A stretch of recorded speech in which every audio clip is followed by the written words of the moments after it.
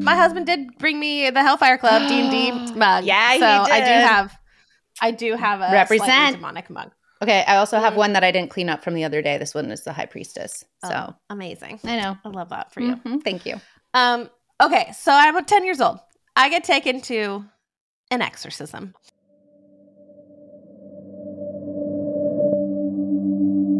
Welcome to Holy Ghosting, a podcast about deconstruction with your middle-aged mom friends.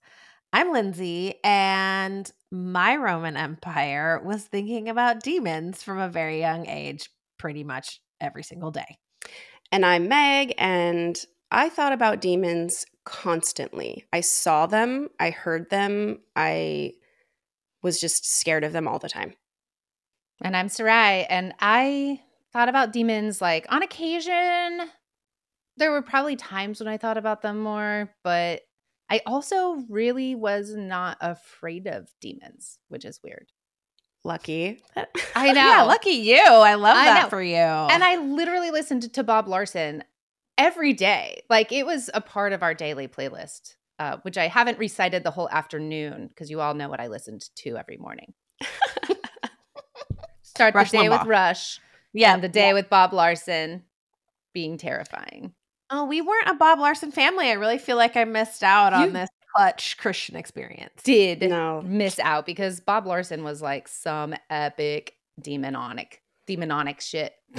Well, lucky for you, we're going to get into it. Today we're going to talk about demons. And in my heart of hearts, I already had the name for this episode picked before we even recorded the episode because our Lord and Savior, Amy Grant, she came to me in a dream. It wasn't really a dream, but a vision. Dreamlike. Demons watching over me. Yes. Because let me tell you, when I was a kid, I didn't have visions of angels watching over me. I wasn't thinking about how many angels were floating around protecting me. All I thought about were demons and how many were hovering around waiting to get that foothold. You feel it. You know what I mean? There's a lot of talk of footholds. And those demons were there ever angels trying to get footholds? Oh, hell no. Where are all our angels?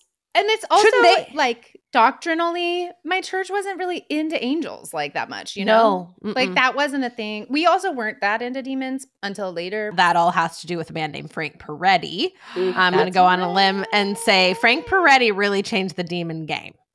But I digress. I'm getting too far ahead. First of all, I want to start with when you were young, what were you told was demons or demonic? Like, what was a thing that you remember? And the weirder, the better. But for example, in the first episode of this podcast, we get into talking about anxiety and mental illness and how, Meg, you were told it was demons, correct? Demons. You know, those little whispering demons that are getting in your head, that you're allowing a foothold in your life, and that fear is going to come from them, and you just got to banish that with Jesus' name. The end. Yeah. Simple as that. Yeah. But how about the end part? Because I also feel like there's never an end. We just have to keep doing that all the time. Right. Like, I was always thinking like it was like once you banish one type of demon, right? Let's say an anxiety demon, like a demon that's telling you that you're worthless. Once that one goes away, guess what? There's like a gajillion more coming with all their own ideas of things that they're going to torment you with. So it's like it is a never-ending parade of different types of demons. So you just have to like always be speaking out the name of Jesus to like banish them because there's no other way. There's no other solution. Maybe it's demons. Maybe it's religious OCD. I mean, who's to say? Who's to say? Sarai, what were you told was demons? This is so funny because I feel like it's such a mixed bag. I guess I like things were demonic, like Dungeons and Dragons, obviously, was like kind of the main one, I think, in the 80s and 90s that like Christians were really demonizing. Pardon the pun, not intended, but appreciated. So I feel like it was sort of just like in the zeitgeist around me that things could be demonic, or like a movie or music or something. Different kinds of music. A lot of media. Backmasking. Yeah, like, metal. like What's metal the, was like demonic. and or if you something. played it backwards, Yes, like that's the Hail backmasking. Satan. Yeah, yes. Or like when they're like, oh, when in the Beatles, they're like, everybody smoke pot, everybody smoke pot. That's demonic. They're trying to. That's Bob Larson though. Like all of my demonic education I got from listening to Bob Larson and weirdly reading a number of his books. But I also always thought they were funny. So I think I don't know. I just never really. I wasn't like demon crazy. Fear? I wasn't like you didn't into have demons. the fear of the demons. I in wasn't you? afraid of demons. Because I believed in the part of like, well, I mean, if Jesus, they can't be around Jesus, then like whatever. I'm so full of Jesus, it's ridiculous. I'm just oozing Jesus out of my pores all day. Okay, You know, but like- I had that side note to that was like, if you are one of the chosen, then you're going to be a target for the demons. That was my childhood. I also grew up really charismatic. So for me, there were a lot of like praying for people at calling certain ailments demonic or, you know, if somebody was dressed promiscuously, like that was a demon of lust that had come over them that was trying to tempt other people. I participated as a child in laying on of hands to help people relieve themselves from demons. I saw a lot of kind of scary shit in my life growing up. And so for me, it was like a reality, like a full reality. And especially because it started with things like cartoons. Like the Smurfs and the gummy bears were not allowed because of the witchcraft, the demonic, you know, powers that were being shown. It was like going to influence us, and somehow we were going to be affected or become more susceptible to a demon possession the more that we allowed these types of media to like be in our lives. It's so interesting. I really watched like the Smurfs, and I watched a lot of He-Man when I was like little.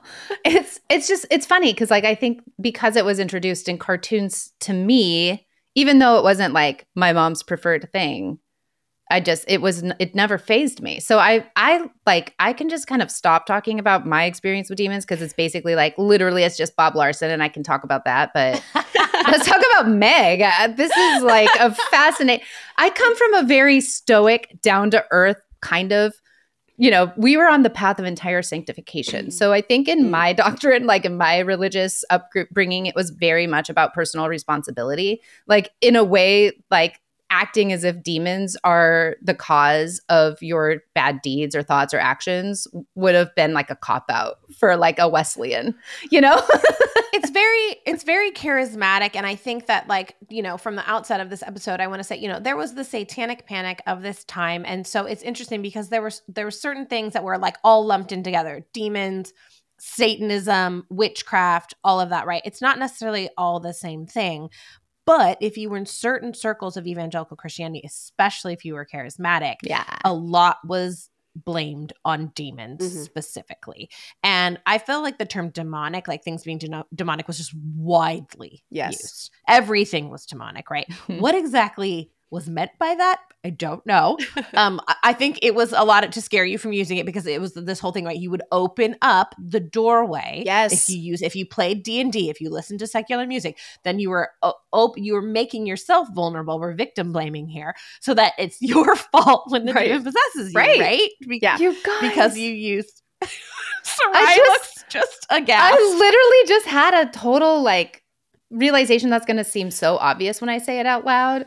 But I love though, like it's like they were planting fire angels at the gates of the Garden of Eden and saying, these are demons. If you open the door to other information that we're not in control of, Exactly. then you are opening yourself up for the devil to get a foothold in your life. And for me, that was Christian college. And one professor being like, does racism not exist? Interesting thoughts, right? Maybe go check it out, dummy.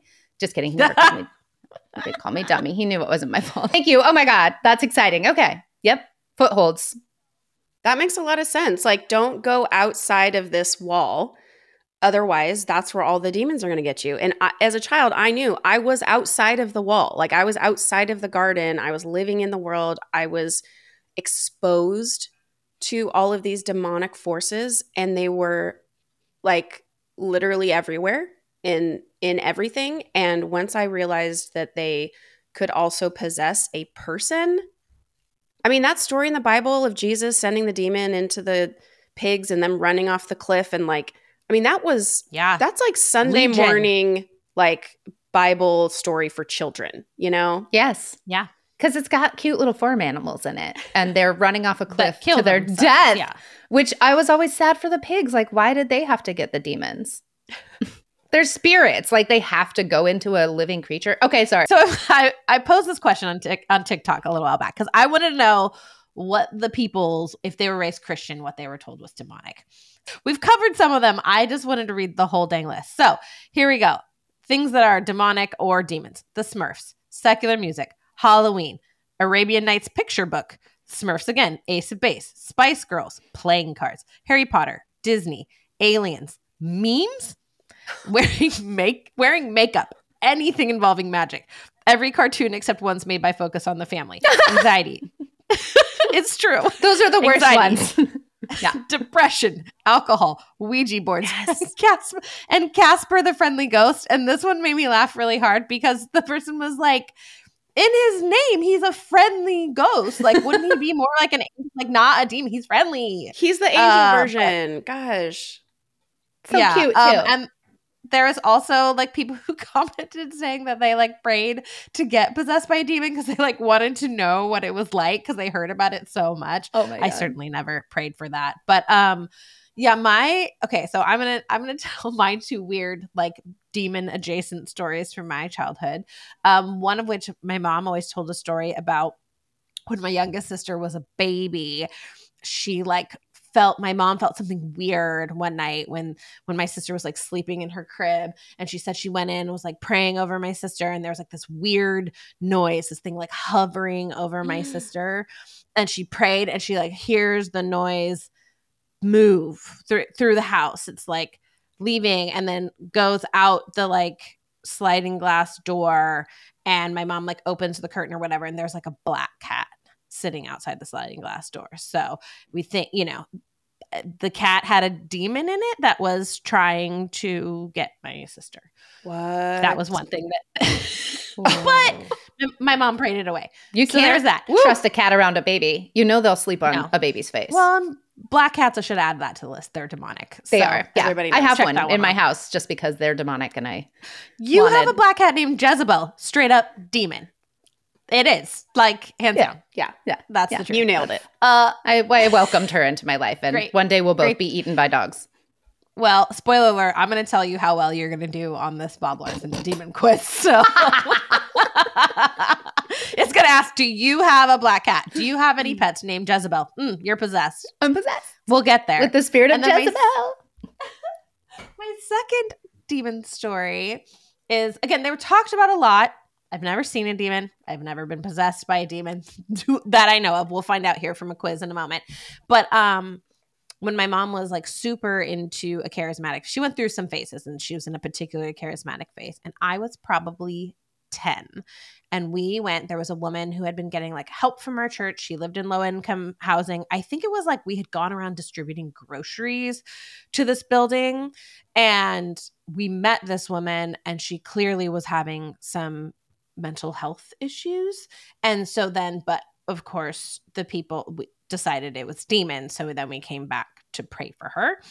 And I will just like never forget, and again, why it was appropriate to bring a 10-year-old to pray to, like, I was brought to essentially, an exorcism, praying for, and I just remember now being an adult, I don't fully know what was going on with her, possibly like schizophrenia, something along those lines.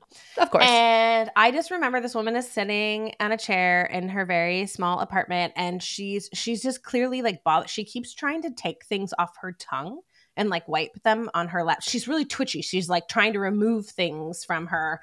And yeah, we prayed for her. And then I don't remember ever seeing her again. And the demon certainly didn't leave her because, spoiler alert, she wasn't possessed. And then I don't think we helped her any further. So that was a fun and terrifying time for a 10-year-old. It is really interesting that as a Christian, once the prayer is done, we're kind of like, okay, we It's in did God's it. Like, hands now.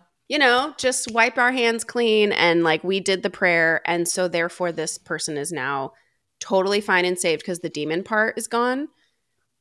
Not Supposedly. true. Not true at all. Like I what I'm hoping is that there was a social worker who came along to help that person. Yeah. Someone actually equipped. Well, So if they lived in that- the right kind of housing, then hopefully they did have that.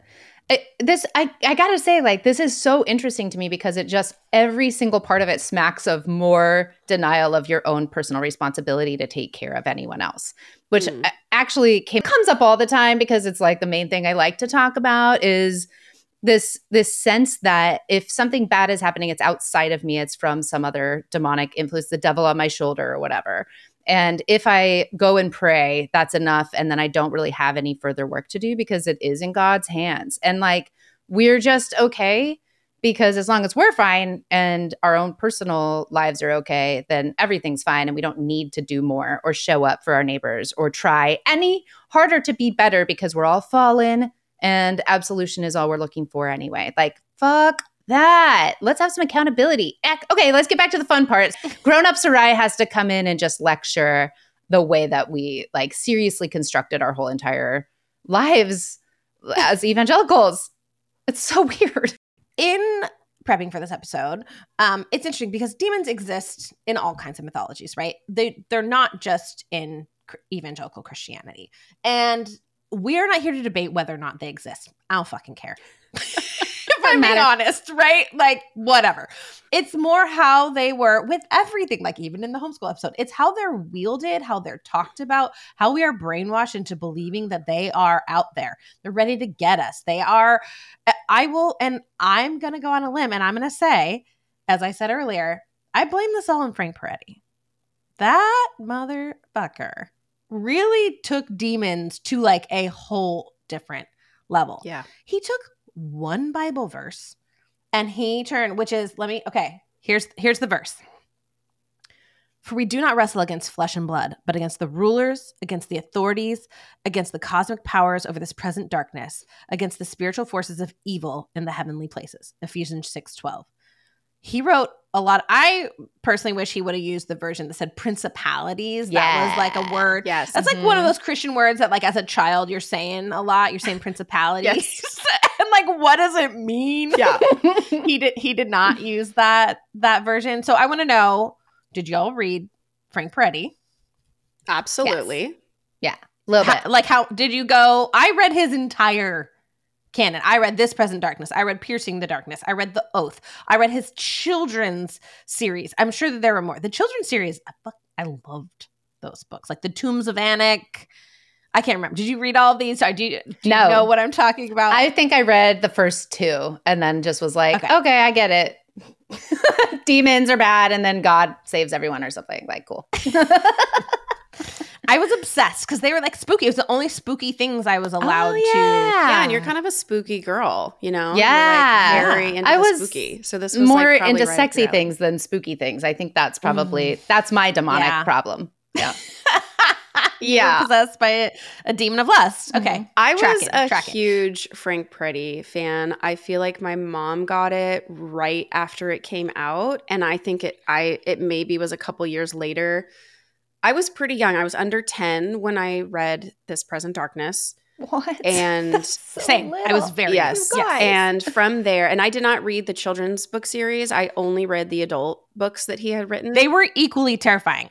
There are parts from the children's books that are still like burnt into my brain because I remember being like on such a cliffhanger, being like, like, yeah, they terrified me. I just remember it when I first started reading This Present Darkness. All I remember about it was that to me, it resonated as true. He was depicting and articulating things that I had experienced or things that I had felt or things I had seen.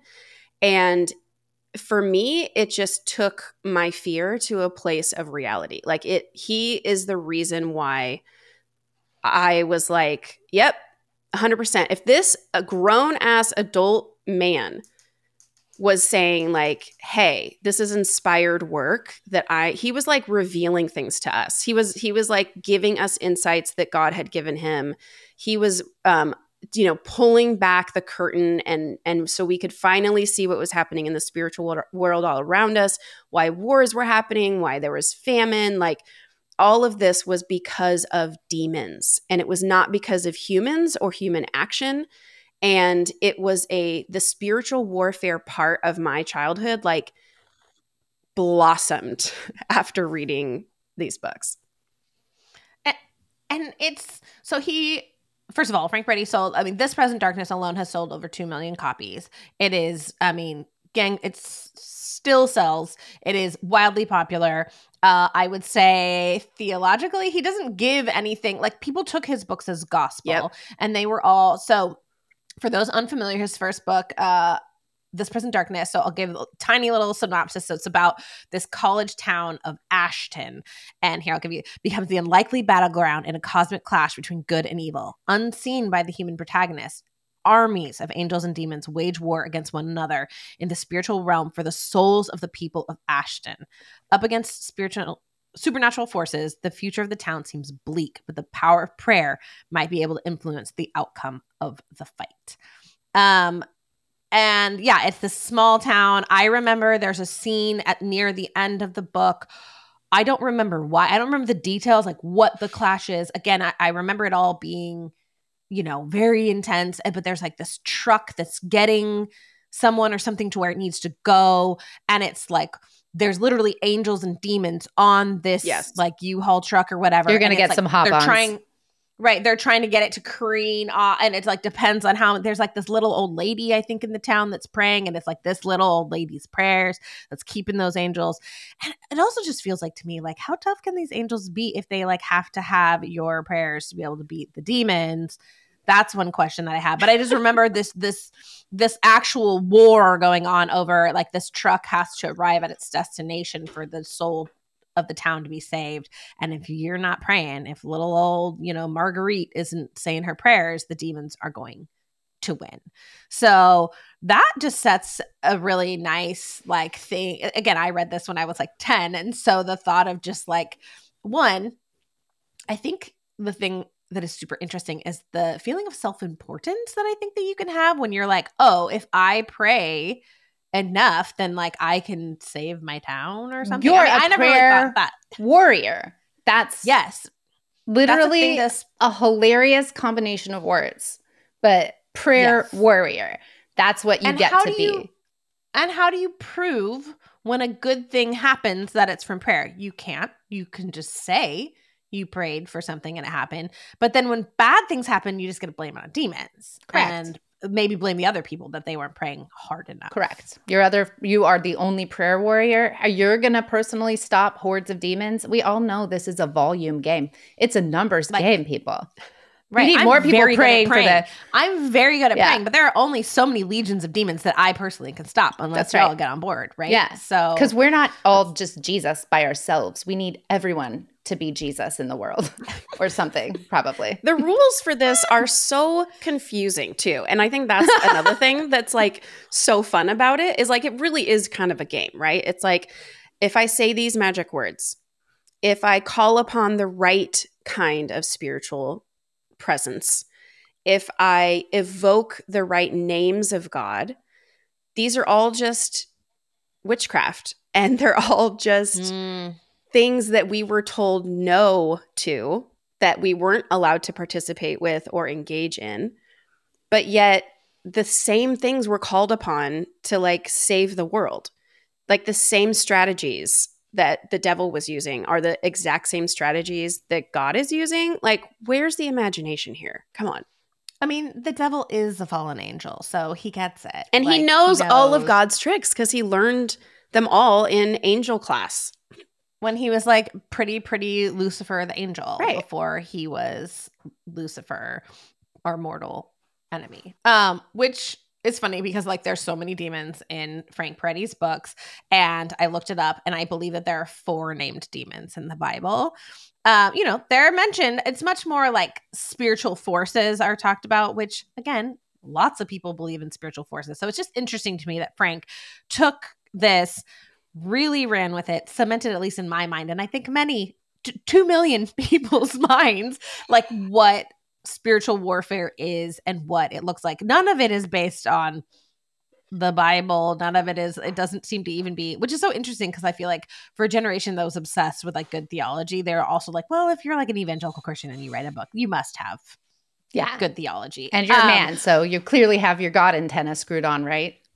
Yeah, and my sister, so DL Mayfield, they did like a deep dive in Peretti. Y'all should go check that out on the Prophetic Imagination Station at some point.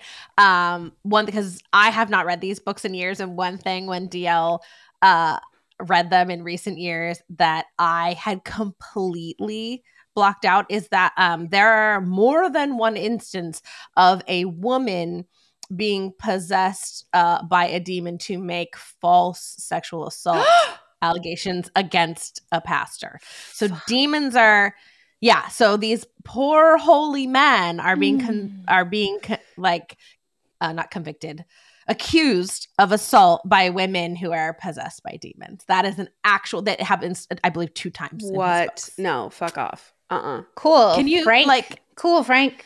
Yeah. Cool. Just, so that also really helped the Me Too movement, really helped like women being believed. That was like, it's like, no wonder that Christians are so terrible to victims of assault. And it just again, it all plays back. Like we say the same things every time because it always does come back to either patriarchy, misogyny, white supremacy, like you name it. It's I'm just like, don't say it, Sarai. Don't say it. Okay. Yeah. And it's just so depressing that that's how like women are painted. So, anyways. So also that women are very susceptible to demonic possession. I think we have seen that even in pop culture, that usually when a subject is possessed, it is a woman and she's crazy, obviously, and she can't be trusted and she's going to be a temptress or she's going to bring, like hell and brimstone and fire and all that shit because she's so dangerous. And the fact that this fucking asshole gets to write a book and pretend like it's God inspired and say, hey, I have this insight. This probably happens all the time to these wonderful holy men. No, it's now saying that women are the only ones who are being possessed, who are like getting possessed, and it's just such an easy way to dismiss anything that a woman says because she's crazy. She's possessed. She's having mental problems. And now Frank Peretti walks in and says, now I'm going to, on top of the fact that we never believe the victim, I'm going to now just throw in that it's probably demon possession and that she's a temptress. And, it's probably not her fault, but also it is her fault. But it is. It's probably opened the door to that demon, right? Yeah. Like, so she's the one that gave it a foothold. If you're dabbling, she probably got sexually assaulted by the pastor, and that was the foothold the devil needed. Right. Like, it's also, it's funny because I think it's also goes back to even kind of the not that distant past thinking about women's anatomy and mental health. And like, probably one of the reasons why you're supposed to stay pregnant and barefoot all the time is if otherwise, like, what if your uterus wanders around, you have a wandering womb, and then that's going to be a great attraction for a devil. So like, we have so many holes that demons can get into. And that's, I think, really dangerous for us. And that's why we need to keep babies in our rooms. Is that fair? Like, is that a fair logic? I think I'm going to write a book about that. Yeah, I think you should. Yeah, I'm just going to use a male pen name and publish it with Tyndall House. It makes as much sense as any other demon theory I've heard, right? Like, go for it, Sarai. Okay. And definitely use a male surname because you'll sell a lot more. Sorry. Yeah. That's so interesting about women. I mean, we have such fragile constitutions, so I could see how, demons really get on in there. It is convenient on us, though, that, men can have this like, oh, she's probably just demon possessed. Like, okay. Like, and I want to know the difference between demon possession and under demonic influence, because I also feel like I hear that, like, you're being influenced by a demon. Okay, like, well, is that I know the demon on your correct. Yes. So there's like the demon on your shoulder. The influence is just that there are demons around you, which is what I always thought my life was. I never thought that I was possessed by a demon. Possession is where the demon like literally takes over and speaks through you and controls your mind and controls your actions, and that you have given over control of your physical body to an entity that is not you. And having just demons around you is like kind of what everyone experiences, but some people are more susceptible to those demonic voices and can hear them more or like what they're saying. But also the demons are sneaky and you don't know that they're demons and you think that they're on your side. And, you know, because they get to use like all kinds of tricks, just like the police. They can lie to you and they can like make stuff up and it's totally allowed. But if you continue to allow yourself to have an open ear, it leads to demon possession. So it's a slippery slope, really. If you start letting a demon just whisper to you, eventually you're going to allow them to like take over your whole body. So you got to watch out. That's their end goal, I think, is possession, is what my understanding is. Every single one of us will be possessed by demons because that's the goal. I'm glad they're so goal-oriented, honestly. Good for them. I wonder what project management tool they use. I know. I was thinking, like, do they have, like, weekly reports, you know, they're coming in? Well, they're very busy, you know. It's according to Frank Peretti and Carmen. Oh my gosh, the picture that Carmen paints of demons, our evangelical Italian stallion hero, Carmen, he taught me a lot about demons. Obviously, the man was obsessed with hell. Does the demon say the thing about like when? Oh, he says we'll remind them of their past. But they'll remind you of your future. Of your future. That's right. That's it. That's and then the best. It all starts. Yes. Yeah. And I remember the t-shirts of that. Like when Satan reminds you of your past, you tell him like you remind him of his future. I am just bungling this. No, you're perfect. You're doing it with Carmen-esque clarity. It's beautiful. I feel Carmen in this place tonight, you know? Carmen is with us all. May he rest in the hell that he talked about so May much. Carmen possess my empty carcass and allow me to sing some epic, hilarious songs. I wonder if we could be possessed by Carmen. But also, fun fact, did you know that Michael W. Smith recorded a spooky song inspired by this present darkness called Ashton? No. Have you heard it? Do you know it? I mean, first of all, I loved me some Smitty. Loved some Smitty back in the day. Loved him. He's dead. He's dead to me now. Trump. Whatever. Yeah, obviously. Oh my God, gross. But when we were in YWAM as a family, so I was a kid, we did like YWAM as a family. I never did one on my own as an adult. And we went through like Mexico doing skits and dances and what have you. And one of the skits that we did was to Michael W. Smith's Ashton. And it was like a whole thing. And it was like my mom was in it. And it was like being tempted by like, you know, greed. And there was like money and drinking or whatever. And I don't know. And then she turned to Jesus in the end. But it was also, so this song is like very burned into my brain. Oh, wow. But here, it's funny when we got on, Meg was like, "What are you listening to spooky music?"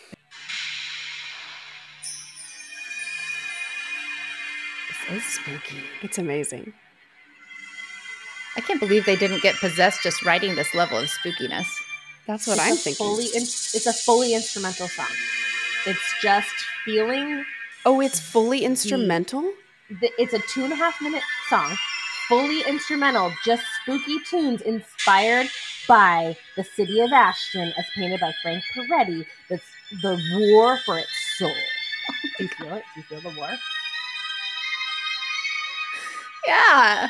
Why aren't the angels bringing it to him? Oh, wait, I bet it gets really triumphant at the end, huh? Yeah. Here come the synths, and that means the angels are here, bitches. I'm picturing one with like a lasso made of fire, just like throwing it around a bunch of bad demons and knocking them around and shooting them back. They're all like attacking the protagonist in this, and they're all, you know, but Jesus is coming to save them. Anyways, that's all. I just needed you to know that Michael W. Smith wrote a song based on that book. Fully instrumental, and it takes you on like an emotional journey through the terror of spiritual warfare. In the most 1980s way you could hope for. Like, absolutely iconic. Michael W. fucking Smith. Excellent work on that song. Yeah, that was from the year. This is from, I believe, a self-titled, Eye to Eye, which was released in 1988. By the way, it's I had forgotten about this. It's Eye to Eye. Can you see how that's spelled? It's really cute. special. That is Really Wow. special. Indeed. special. Ahead of his time. Such artistic license, really, with the words. Yeah, I mean, so I feel like talk about demons was so prevalent that like even Michael W. He's like, I don't even have to talk about them. I'm just gonna make a spooky song, and y'all are gonna know that I'm making music about demons. They were just part of the discussion, and whether or not, again, it sounds like all of us took to heart a little bit differently. And Sarai, it sounds like you landed a little bit more like how I tend to land on things, where I just like didn't. It was weird because I was afraid of them, and I wanted to be a prayer warrior, but I never thought.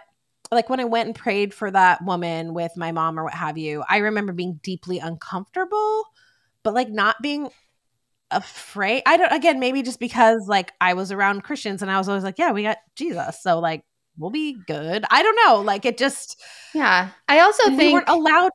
like when I wasn't allowed to do bad things. Like I wasn't allowed to listen to like your music. So like I couldn't open that door. there were no footholds to be had. Your soul was smooth as ice. Yes. I think the other thing for me is if I was afraid of something, like I'd ask about it, you know, oh, can a demon come into my brain and just influence my thoughts? Because when I was like 11 or 12, I started to get really depressed and anxious and I didn't know what was going on really. And no one else did, you know. So famously I read the Psalms, but skipped the Psalms and went straight to Ecclesiastes, and that helped. But I do remember distinctly asking somebody, and I want to say it was like my youth pastor, but I would have been younger. Like I was younger. So, but I remember somebody, my mom maybe, saying like, they can't just come into your brain and like influence your thoughts without you inviting them. So I don't know if that was like doctrinal or if it just is mixed up with vampire lore, but I didn't think that they could hurt me because I had to invite them in, basically. I think I was told that as well, but that it seems like charismatics did not. It depends. Like, yeah, if you, I don't think possession was the thing I was concerned about. Like, I think, yes, as a Christian, we were not going to be possessed against our will. That was like, we were safe from possession. We were not safe from the Frank Peretti demons that were literally everywhere, you know, all the time, doing all kinds of things, trying to get us to commit all kinds of sins. Like, it was trying to run your vehicle off the road. Right? Mm-hmm. You never even like know. they have ways of controlling the physical world, and I don't have ways of controlling the spiritual world. And for me, that was like, that meant you had to constantly be in prayer. That was the only way that you could stop any of it, was to constantly be in prayer. And I think the other thing it taught me was to really like look outside of myself for solutions to things. And it was not like I was incapable myself of protecting myself or my own sanity. And that's also a really damaging thing. I think it lent itself into that, that feeling like there was always a threat. There was literally always a threat to me, to my life, to my salvation, and then to my life on earth. Like, if I could think that a demon could influence me to do something against what God wanted for my life, that would somehow jeopardize my salvation or jeopardize my purity. I mean, demons were a big deal, and yet still, it was my fault. It was still like I was still the one responsible for anything that happened. It wasn't like I then got to be relieved from things to be like, oh, well, that was a demon. Like, I never got to use the demons for my benefit. It was like, no, yeah. I just always was afraid of them and afraid of what the possibilities were and what I potentially could fall from grace. It was like there were just so many options. It was really terrible, honestly. It's like a terrible way to live, especially as a child. I'm curious because that was your reality as a child, but like how long, you know, in adulthood, like has that influenced you still? I mean, definitely through my like early 20s when I was kind of coming out of a charismatic worldview at that point, I think is when I started to kind of disassociate with the idea of demons, or that like the idea that there were unseen forces around me battling for my soul at all times, and could just like kind of put them all in a little tiny box and be like, I don't know if it really matters anymore. But certainly through, I mean, we talk about the truck. Like when I started driving, there was a fear in my mind. There was a fear that if anything happened with my car, that it was like a sign that there was something greater happening. And I think that was the other thing that was really terrifying, is that if you believe in demons and you start to see them in things and you start to see their actions, the consequences of demons all around you, that is something that just continues to build more fear, because you're giving power over to something unseen. And it takes that autonomy away again, another time. And it changes, the way that you walk through the world. And I walk through the world afraid for a lot of reasons. And demons were certainly one of them. And, when I was a missionary, I experienced an incident where two men came up and attempted to kidnap me. And I was in a foreign country. And because we were there for missions work, it was very much demon related. When we got back, I did go, they took me to a doctor and I got seen and everything, but it was less about the physical or emotional distress that I had experienced. And it was more about praying for spiritual protection and about how I was now targeted. And I had some sort of like spiritual marking on me that said that I was one that they could come after again. And so on top of the trauma of the experience, of the physical experience, the emotional experiences, I had this spiritual trauma that was happening on top of it as well. And it was just like everyone was ripe for it. Everyone was ready for it. It was like that had to be the reason why that it happened, is because we were out here doing the Lord's work. And so of course we were going to be, targeted and persecuted. Wait, were you told that you were targeted, that like this was demonic work because you were like doing such good work for the Lord? Or were you told it was because like you were sinning in some way? No, it was because, interesting because of my relationship with my friend who was a guy, who was the one that I was with at the time, who saved my life. And we had been told that we weren't allowed to be around each other. And we were told that we weren't supposed to be friends, because it was like, I don't know, were we two hot young people? And everyone was like, you must be getting it on. And we were not. And but it was like too much of a temptation for other people to see us together or something. Anyways, I never thought of it like that, that it was like because I did anything wrong. For me, I knew in my heart I was there for all the right reasons. I was doing God's work. And at the time, the question came to me, do you want to leave? Do you want to cut the mission short and go home? And of course, my family, my fiance at the time, who is now my husband, was like, yeah, absolutely, you should come home. This is like, this is not a safe thing for you. Like you're not safe. You were injured. I had cracked ribs and bruised everywhere. It was gruesome. And the reason that I stayed was because of, I remember saying something to the effect of, I'm not going to let Satan run me out of here. This is where God wants me and what I'm supposed to be doing. So I stayed. Yeah. That's, and it was demons, that was it. That's a doozy. And I think that like, that's where like one of the things in getting ready for this episode that I was really grappling with is, thinking back to that person we prayed for, that clearly had some, something going on in her brain, and that wasn't okay. And we gave her no help. And how many times, I just think about the lack of treatment, the lack of diagnoses, the lack of like real help that so many people could have gotten because we blamed it on demons. Like how much sooner could you have been on anxiety medication, and so many things, right? Like suicidal ideation, demons, like being gay, demons. Definitely. There's so many people that like things in them that are normal parts of being a human being. Like newsflash, mental illness, there's not, it's just a thing that happens, you know, it's an imbalance in your brain, and you did nothing to deserve that or bring that upon yourself. It's just how your brain is. And I mean, I know I'm preaching to the choir here, but it's just so sad to me that like the amount of help that had real help that could have been given to people who were in these circles like we were, that we were just told to pray it away. And turns out that you can't. Yeah. And like, as a person who's still religious and still prays, I don't exactly know what my relationship is with that anymore, but I certainly don't use it as a cure, you know? Like, it is more of it's just from my heart to express like things, whether it be gratitude or needs.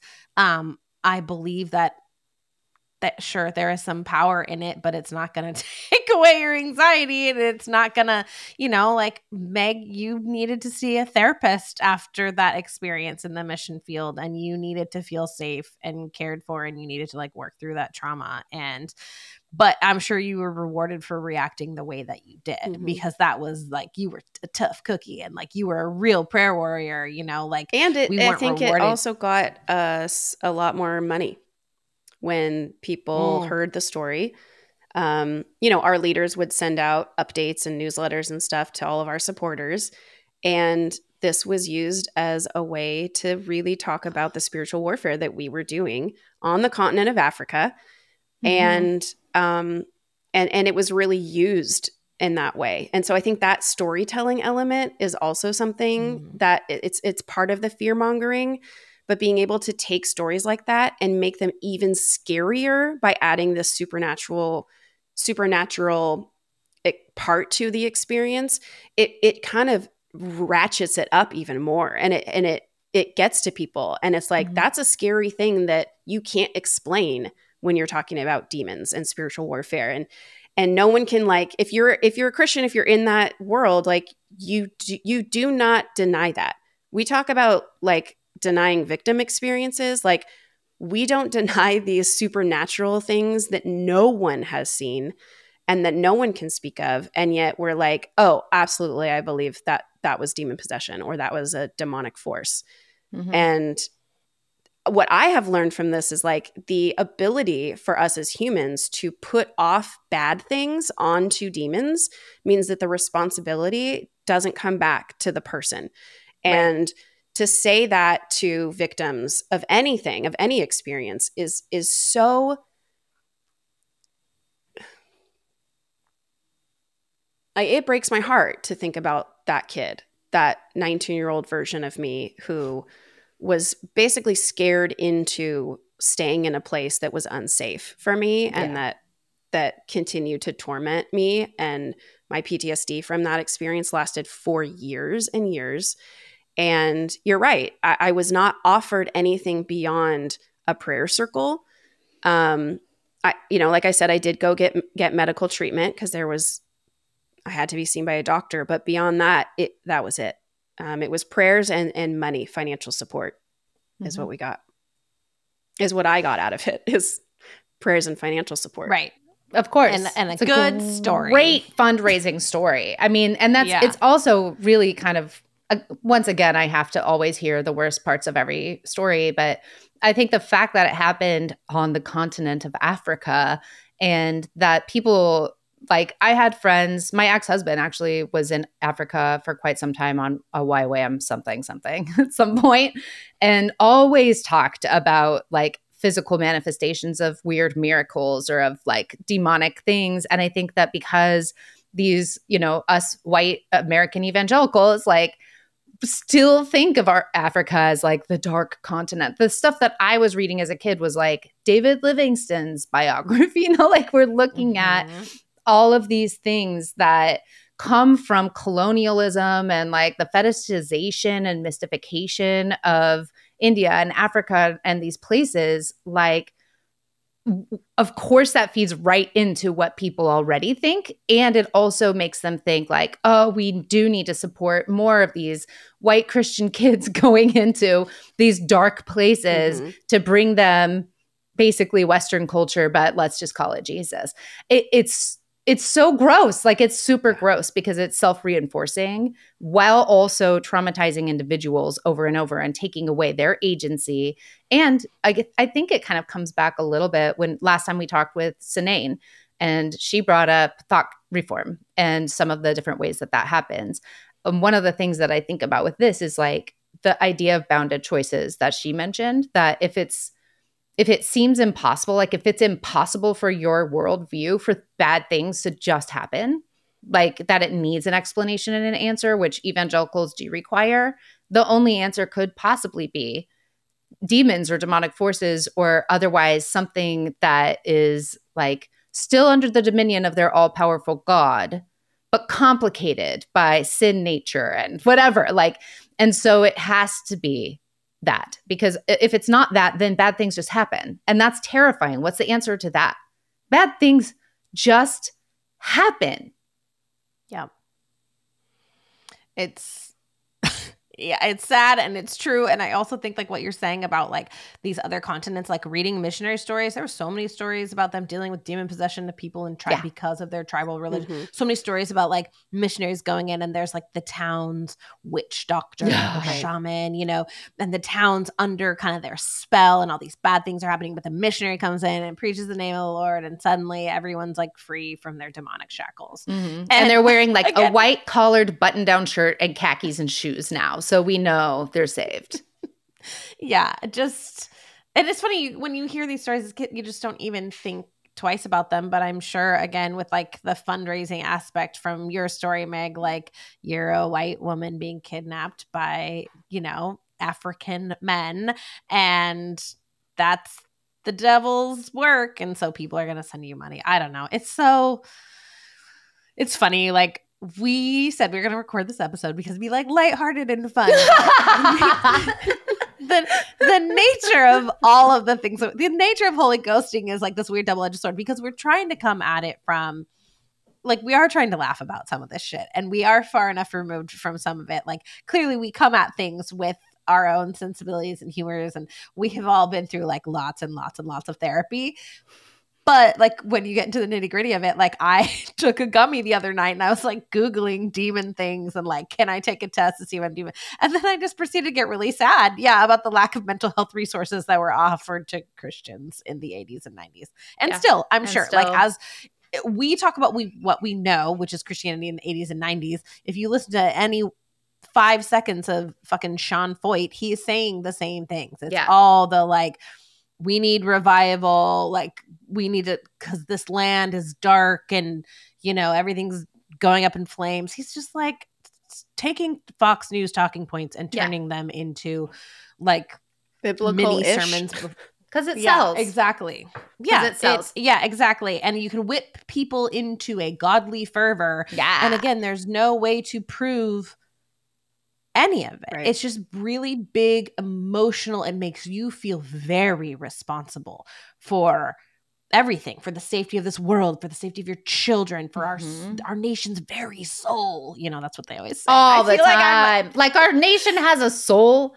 I don't know. Is it its own entity? Like this is the other shit. Also, it's like, this nation is like soulless and has been since it was founded. It's a document that makes it real. You know, it's a government. Like it's not a soul. Guys, everybody calm down. Well, like calm down.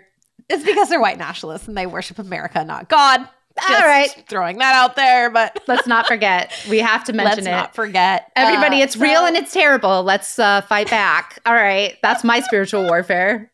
I don't want to live in a white Christian nationalist country, okay? So can we all not? Can we just not do that? Well, that's why I'm looking into moving to New Zealand. See y'all. Oh, okay.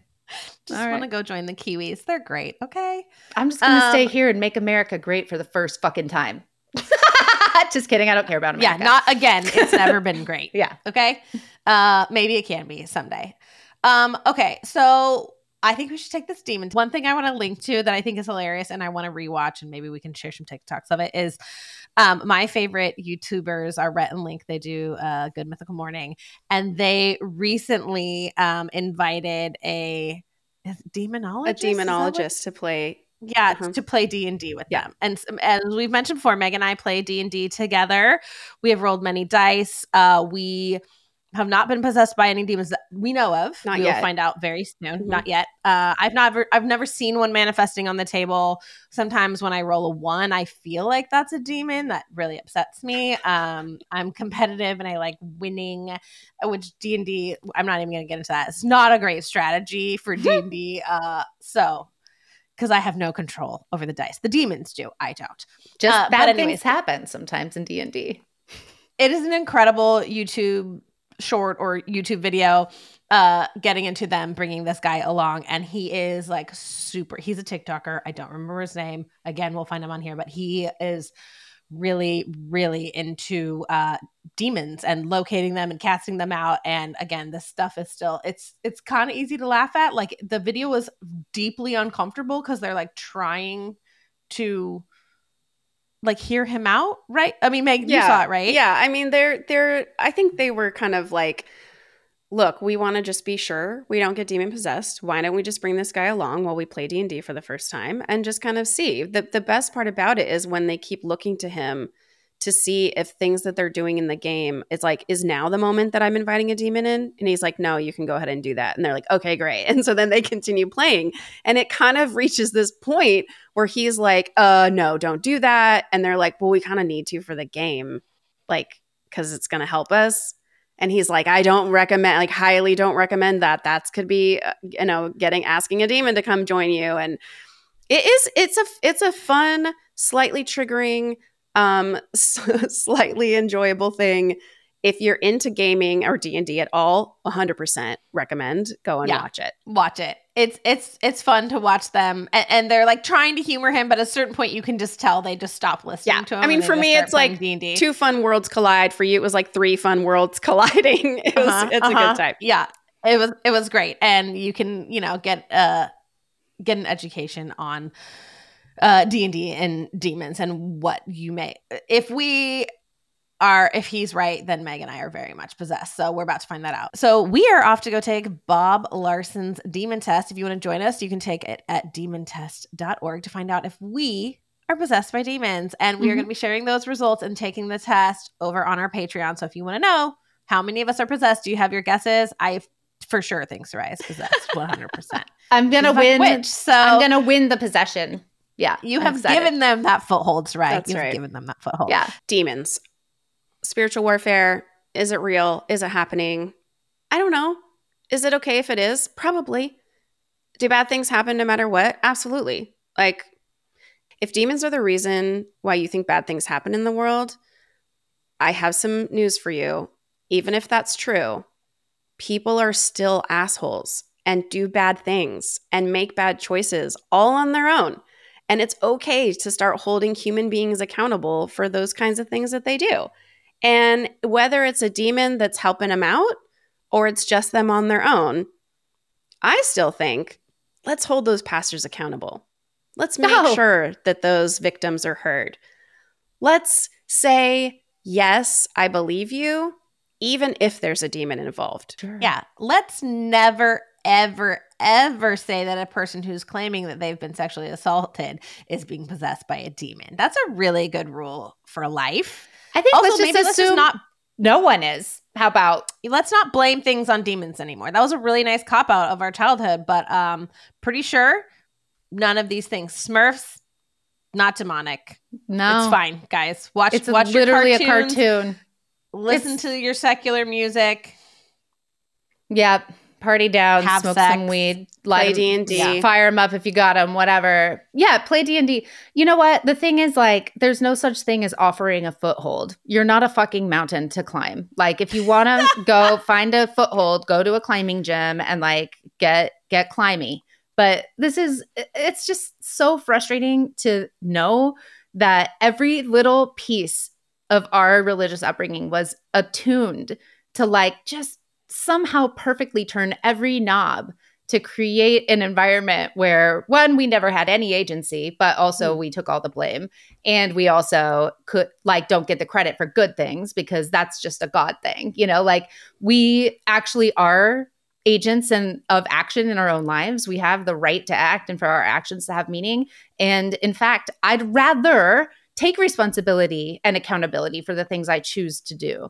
And I'd rather be able to look at the parts of myself that I was told were evil or demonic or otherwise needed to be hidden away from me and the world, because those are just parts of myself. Like, it's not bad for you to have thoughts, lustful thoughts. It's not bad for you to be a human being who has needs and wants and desires. Like, don't exploit other people, don't harm other people, but like, be yourself and live your life and know that you absolutely can weather things that happen, because bad things do happen all the fucking time. It doesn't have to be for a reason, but we also can always still make things beautiful. Like, we get to do all the things that we gave God all the credit for, like beauty from ashes. We still do that all the fucking time. I'm doing it right now in my life. It's hard and it sucks a lot of the time to like pick up pieces from things that didn't work out, to live with the uncertainty of what's going to happen now, like losing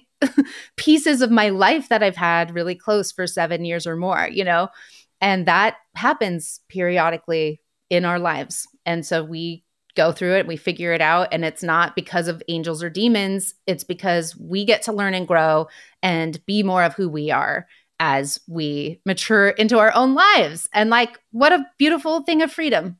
There's spiritual warfare, be damned. I don't know if it exists either. And I also don't fucking care. Even when I'm like, I'm an eclectic witch, people are like, oh, what about bad spirits? And I'm like, they don't fuck with me. What do you mean? That's not a thing I deal in, because it's stupid. It's just not a thing that it's dumb. Okay. It's just stupid. Like, let's not. I agree with that. And I mean, ultimately, I think this episode it's been a little bit fun to talk about demons, to go down the Frank Peretti and the Carmen roads. I'm curious, listeners, like, if you want to find us on social media and let us know, like, what were the big demons in your youth? Like, were there others, like, things that impacted you, books that you read, were demons named in your life and congregations? What was one your family really fixated on? I'm curious, because it sounds like this is something we're all relatively familiar with. Thank you for joining us on another episode of Holy Ghosting. This has been Demons Watching Over Me, or everything I need to know about demonology I learned from Frank Peretti. We will see you in a couple of weeks. We'll be back with one last spooky episode for the season. Yay! And then we'll go on to our regular programming. But we're glad you joined us. We love us some Halloween. We will be releasing a little mini episode on whether or not we're possessed over on our Patreon. So go sign up if you want to hear. If you want to hear us talk about other random shit and high times and other things like that, well, find us on Patreon at patreon.com/holyghosting. Would like to hear more of our thoughts on Halloween, go back. Last season, we did a Halloween episode. It rules, if I do say so myself. We will be posting it to our Facebook group, and I'm sure sharing it on our socials as well. So happy almost Halloween. Make sure you follow us on TikTok, YouTube. We've got a Facebook group. We're on Instagram. If you're on the internet, Holy Ghosting is there, influencing you at all times. See you next time, surrounding ghosties. You. Holy Ghosting is a Same Team Media production. AP Weber produced the show. We'd like to give a special thanks to Meredith Hawley and Eris Conflict Resolution for consulting with us about our stories. If you have a story of abuse and you're worried about telling it publicly, they're available to help you tell your story in a way that keeps you safe. Find them at erisresolution.com. Thanks for joining us. And if you miss us in between shows, you can find us on socials posting almost every day at Holy Ghosting Pod.